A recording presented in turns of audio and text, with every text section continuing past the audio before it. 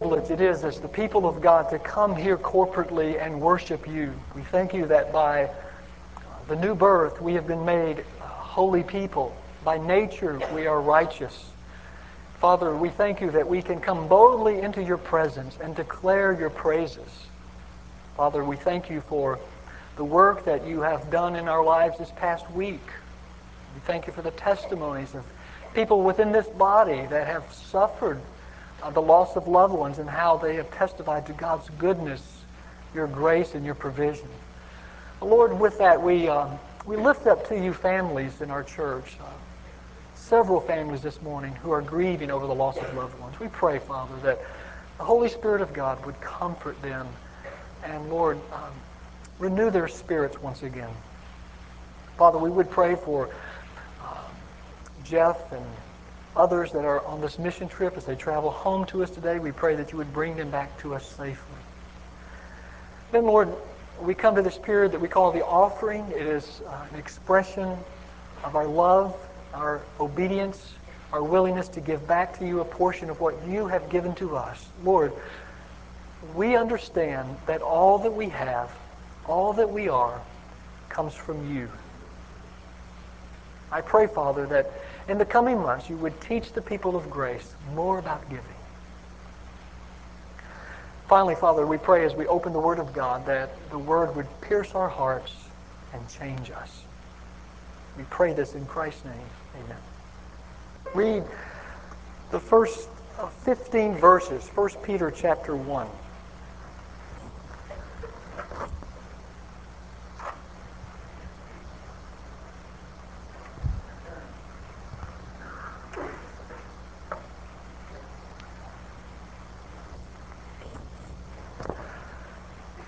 Peter, an apostle of Jesus Christ, to God's elect, strangers in the world, scattered throughout Pontus, Galatia, Cappadocia, Asia, and Bithynia, who have been chosen according to the foreknowledge of God the Father through the sanctifying work of the Spirit, for obedience to Jesus Christ and sprinkling by His blood. Grace and peace be yours in abundance. Praise be to the God and Father of our Lord Jesus Christ. In His great mercy, He has given us new birth into a living hope through the resurrection of Jesus Christ from the dead, and into an inheritance that can never perish, spoil, or fade, kept in heaven for you, who through faith are shielded by God's power until the coming of the salvation that is ready to be revealed in the last time.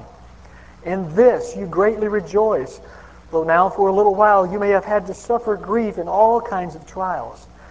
These have come so that your faith, of greater worth than gold, which perishes even though refined by fire, may be proved genuine and may result in praise, glory, and honor when Jesus Christ is revealed. Though you have not seen Him, you love Him.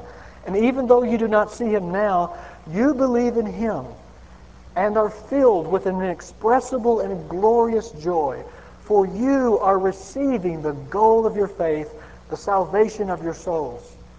Concerning this salvation, the prophets who spoke of the grace that was to come to you searched intently and with the greatest care, trying to find out the time and circumstances and to which the Spirit of Christ in them was pointing when He predicted the sufferings of Christ and the glories that would follow.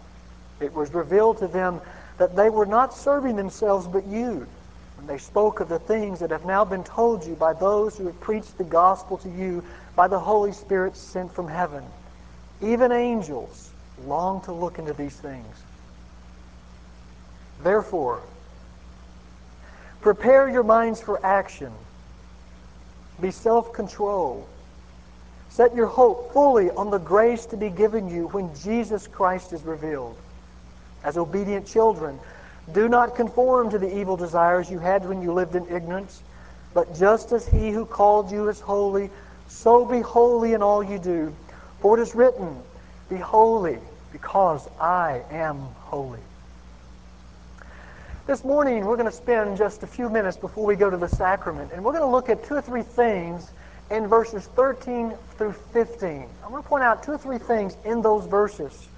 Before we get there, to really understand these verses, what Peter's saying, we have to understand what the therefore means. You see it in verse 13? Peter says, therefore prepare your minds for actions. Another way you could say it, in view of this, Peter says, prepare your minds for action. So let's look here at just a few things of introductory points this morning as we prepare to look at verses 13 through 15. First of all, based upon some comments that Peter makes in chapter 4, verses 3 and 4, and some other evidence in the New Testament, especially the book of Acts, it appears that the majority of the Christians to whom Peter now writes have been converted out of paganism rather than Judaism. These are Christians who have never professed a form of godliness that was so characteristic of the Jews, the ritual tradition of the Jews. So most of Peter's audience have never professed any of this godliness. In fact, in chapter 4, verse 13, Peter describes their former lifestyle of these young believers as men and women who have been snatched from, actually it's chapter 4, verse 3, snatched from debauchery, from lust, drunkenness, orgies, carousing, and detestable idolatry. Peter's message to these Christians: you have difficult days ahead. Not only will you face persecution from Rome, you're going to face false accusations from former pagan friends. Some, even family members, are going to turn against you because you have professed Jesus Christ. You may suffer socially. You may suffer physically. You will suffer financially because you have chosen to follow Christ. Now, Peter's message to these believers is the Christian life is a struggle. In fact, it's an uphill climb. And if you really want to experience joy, you see this in verse 13. We've already read it. Your joy, or the secret to joy, is to set your hope fully on the grace given you when Jesus Christ is revealed. Now, something else about these people he's writing to. In verse 1, Peter identifies these Christians as strangers in the world. But he goes further. He surrounds this title with two qualifiers. First, in verse 1, notice that he calls them God's elect, strangers in the world. And then in verse 2, he identifies them as those who have been chosen to the foreknowledge of God. Now, something first about the foreknowledge of God. Gang, you do know that the foreknowledge of God means more than God simply knowing the future. He does know the future. He's willed it to be so. But the foreknowledge of God also includes God's special relationship with you and me before we were ever created. And this special relationship includes God's election and special plans for His people. See, it's no accident that on this spring Sunday morning, you and I are here studying 1 Peter. God has willed it to be so. Now, this thing about election, the goal of election, he identifies them as God's elect. Brothers and sisters, the purpose of election, the purpose of redemption is more than heaven. I mean, I believe in heaven. Heaven's a real place. Hell is a real place. But that's not the real purpose of election. Neither is the real purpose of election your happiness. I hope you're happy. I believe Peter teaches here that true happiness is a spin-off of righteous living. He said, you're filled with an inexpressible and glorious joy, for you are now receiving the gold of your faith. The gold of redemption, this gold of election, is not heaven. It's not your happiness.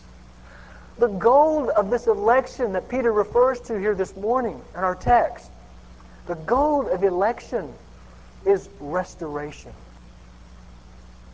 And therein it's tied closely to this special relationship that God has with His people. He has restored us to Himself, brought us into a special relationship. Well, let me give you another proof text. Paul teaches the Ephesians. You know this verse. For we are God's workmanship, created in Christ Jesus to do good works, which God prepared in advance for us to do. And so with that, we get a little bit of the picture of what Peter means when he comes to verse 13. And he says, therefore, in view of this, he says, prepare your minds for action. Be self-controlled. Set your hope fully on the grace to be given you when Jesus Christ is revealed. Now let me give you a literal translation of that phrase. Therefore, prepare your minds for action. Literal translation. Gird up the loins of your mind. The idea is of a man gathering the folds of his garment, tucking them into his belt so he can move freely. It's the picture of a runner running a race, or of a warrior preparing himself for battle so that he can move into combat uninhibited, unrestricted. Now here's what I want to point out here in verse 13. Peter says, prepare your minds for action. This is an imperative. And whenever Scripture challenges us to grow spiritually, just about every case in the New Testament where we're challenged to grow spiritually, the Scripture always addresses the mind. Peter says here, prepare your minds for action. Jesus talked about the mind. One day the Pharisees came to Jesus. They were attempting to trick him like the Sadducees had done previously. They came to Jesus and they said, Teacher, tell us, what's the greatest commandment? Of all the commandments, what's the greatest? Remember what Jesus said? Matthew 22. The greatest commandment is to love the Lord your God with all your heart, with all your soul, and with all your mind. Now, guys, the idea here is one of comprehensiveness. That is, we are to love God with all of our being. And yet, Jesus did list those three things distinctly: heart, soul, and mind. And when Jesus talks about the mind, he's talking about intellectual determination. Paul talked about the mind. Romans 8. In that sinful state, that pre-salvific state, Paul said, the sinful mind is hostile toward God. Then in Colossians chapter 3, Paul said, set your mind on things above, not on earthly things. Now, guys, I find it highly significant here that in the context, verse 13, 14, and 15, in the context of one of the greatest passages dealing with the true call of the Christian, which is holy living, Peter addresses the mind. One of the greatest football strategists to ever live was a man by the name of Vince Lombardi. You football fans are very familiar with Lombardi's game. And coaches that coached with him and players that played for Lombardi often said how he would take them, the team, back to the fundamentals of the game. He was a fanatic about offense and defense, the fundamentals of offense and defense. On one particular occasion, the Green Bay Packers lost to an inferior football team. And for Lombardi, that was a tragedy. It was bad enough to lose, but it was even worse to lose to an inferior squad. So the next morning, Lombardi called an early practice, gathered his team in the field house. All of his coaches were there. And he stood before his team. He looked at them straight in the eyes. And he said, okay, this morning, it's back to basics. Now, I understand that Lombardi learned this from a peer that preceded him in football coaching. He said, gentlemen, this morning, it's back to basics. And with that, Lombardi held the football up in the air. And he said, gentlemen, this is a football. Now, how basic can you get? Here's a seasoned coach standing before seasoned players. Some of these guys have played for him for 15 years. They know offensive and defensive plays better than they know their own children's names. And he introduces them to a football. It's like saying, Maestro, here's a baton, or librarian, here's a book, or Marine, here's a rifle. Now, why would a seasoned coach talk to professional athletes like that? Well, it worked. No other team, no other coach had led his team to 3 consecutive world championships. How did he do it? Lombardi operated on this very simple philosophy. He believed that excellence could best be achieved by focusing on the basics of the game. Did you get that? Lombardi believed that excellence could best be achieved by focusing on the basics of the game. And before Lombardi, Green Bay, Wisconsin was nothing more than a frozen whistle stop in the north. He put Green Bay, Wisconsin on the map. Now here's my point. Gang, what's true for football is true for the church. What applies to football applies to the Christian life. Now here's my application. You know why some of you continue to struggle in the Christian life?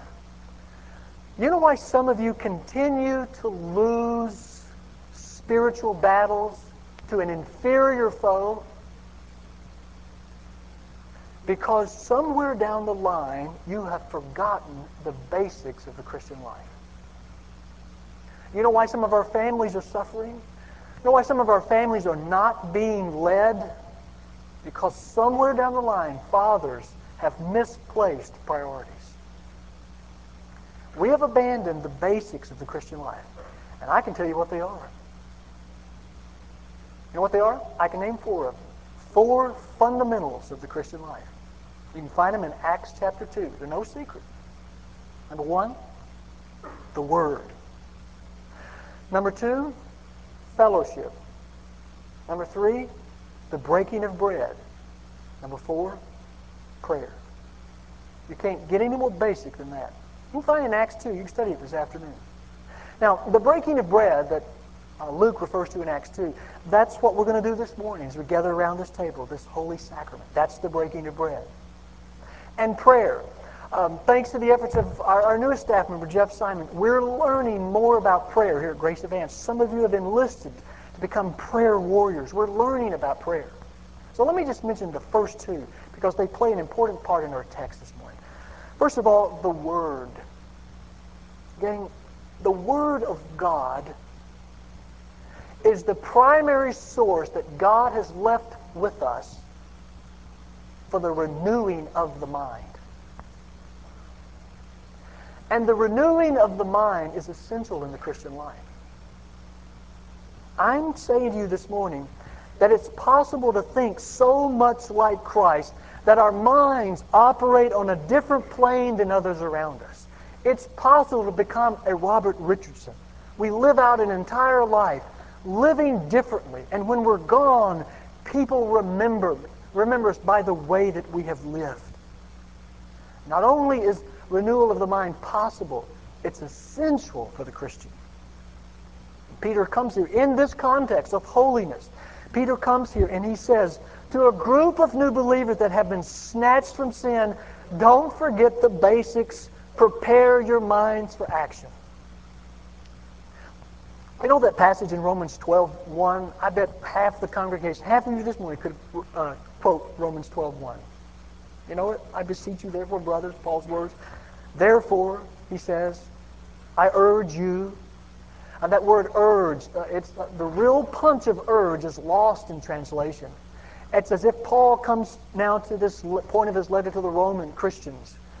And he falls on his knees and he says, I plead with you, brothers and sisters, present your body, in view of God's mercy, present your bodies as a living sacrifice, holy, pleasing to God. This is your spiritual act of worship. Then he says, do not conform any longer to the pattern of this world, but be transformed by the renewing of the mind. There it is again. Now, can you quote verse 2 of Romans 12? Most of us can't, because that's how we memorize scriptures, and that's one of the dangers of memorizing a passage. We tend to forget the passages around it. Romans 12:2 is just as important. Listen to this. He adds this warning. This is Phillips' translation. I love this translation. Don't let the world around you squeeze you into its mold, but let God remold your minds from within, so that you may prove in practice that the plan of God for you is good. meets all of his demands, and moves toward the goal of maturity. Another passage of Paul, Colossians chapter 4, verse 15. Paul says here, "Let the word of Christ dwell in you richly." Let the word of Christ dwell in you richly. That's the word. It's a basic of the Christian life. The other one that I want to mention this morning is fellowship, and I just mentioned it briefly. This is one of those words that's lost its real meaning in translation, and actually culturally, we don't think very highly of the word fellowship. In fact, we hear the word fellowship, we think of apple pie, or eating around the table with other Christians, eating meals, and that's good. That's a great part of the Christian life, but it goes much more deeper than that. Gang, the basic meaning of fellowship in the New Testament is partnership, sharing. I'm saying this morning that the Bible does not envision the Christian life as one of living apart from other believers. Said another way, there's no such thing as individual Christianity.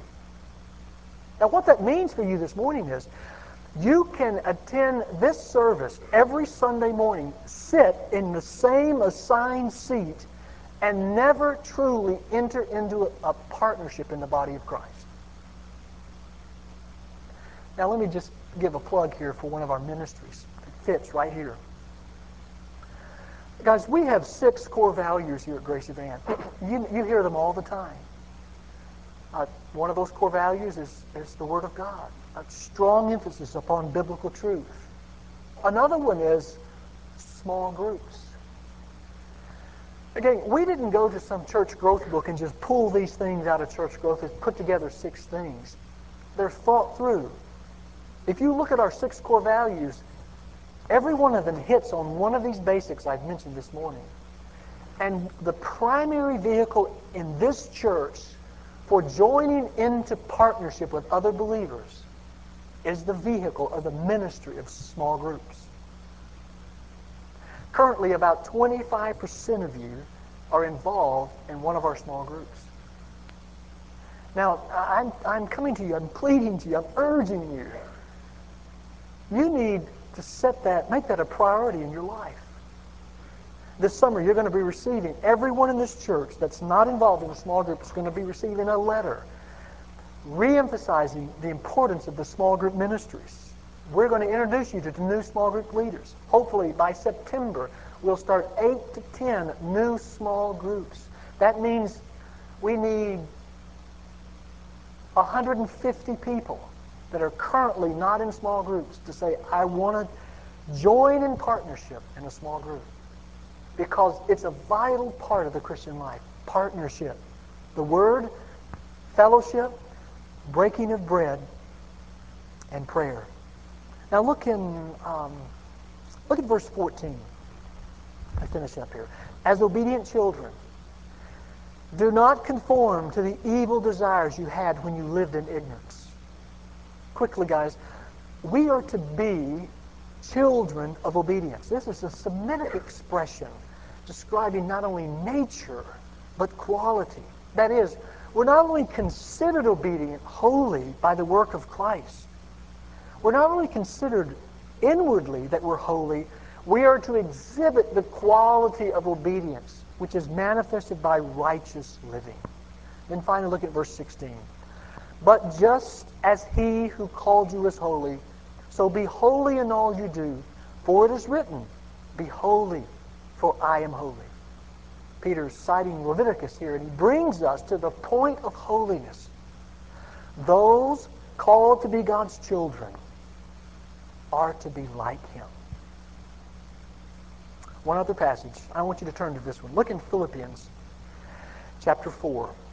And I close with this.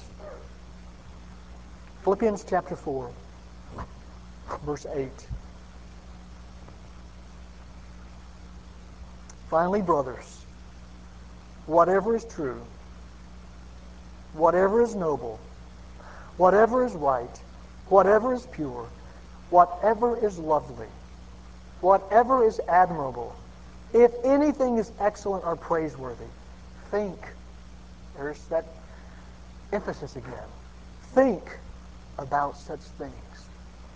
And then Paul says, whatever you have learned or received or heard from me or seen in me, put it into practice. Do you hear what Paul's saying here? He's saying, whatever you've been taught, whatever we have faithfully taught you is true and wholesome and worthy and good, think about those things, and then he goes further. Then he says, put them into practice. Live that kind of life. Hey, parent, how would you like to live such a life that when your kids grow up, you send them off to college or you marry your kids or whatever, and they grow up and they leave the house, you can look them in the eye and say, hey, I've taught you. I've shared truth with you. I've faithfully taught you the Word of God. Now, go out and live like I lived. I've lived a life before you that has been an example. Go out and live it. You see, what you do speaks so loudly, they can't hear what you're saying sometimes. But just as He is who called you is holy, so be holy in all you do. For it is written, be holy, for I am holy. Father, once again, we thank you for your word. We thank you that you have left it to us as, again, the primary means of the renewal of our minds. I pray, Father, that as a result of the study of your word, that Christians would be encouraged to incorporate the basics back into their lives. That we would be men and women who are well prepared for action. We pray these things in Christ's name. Amen.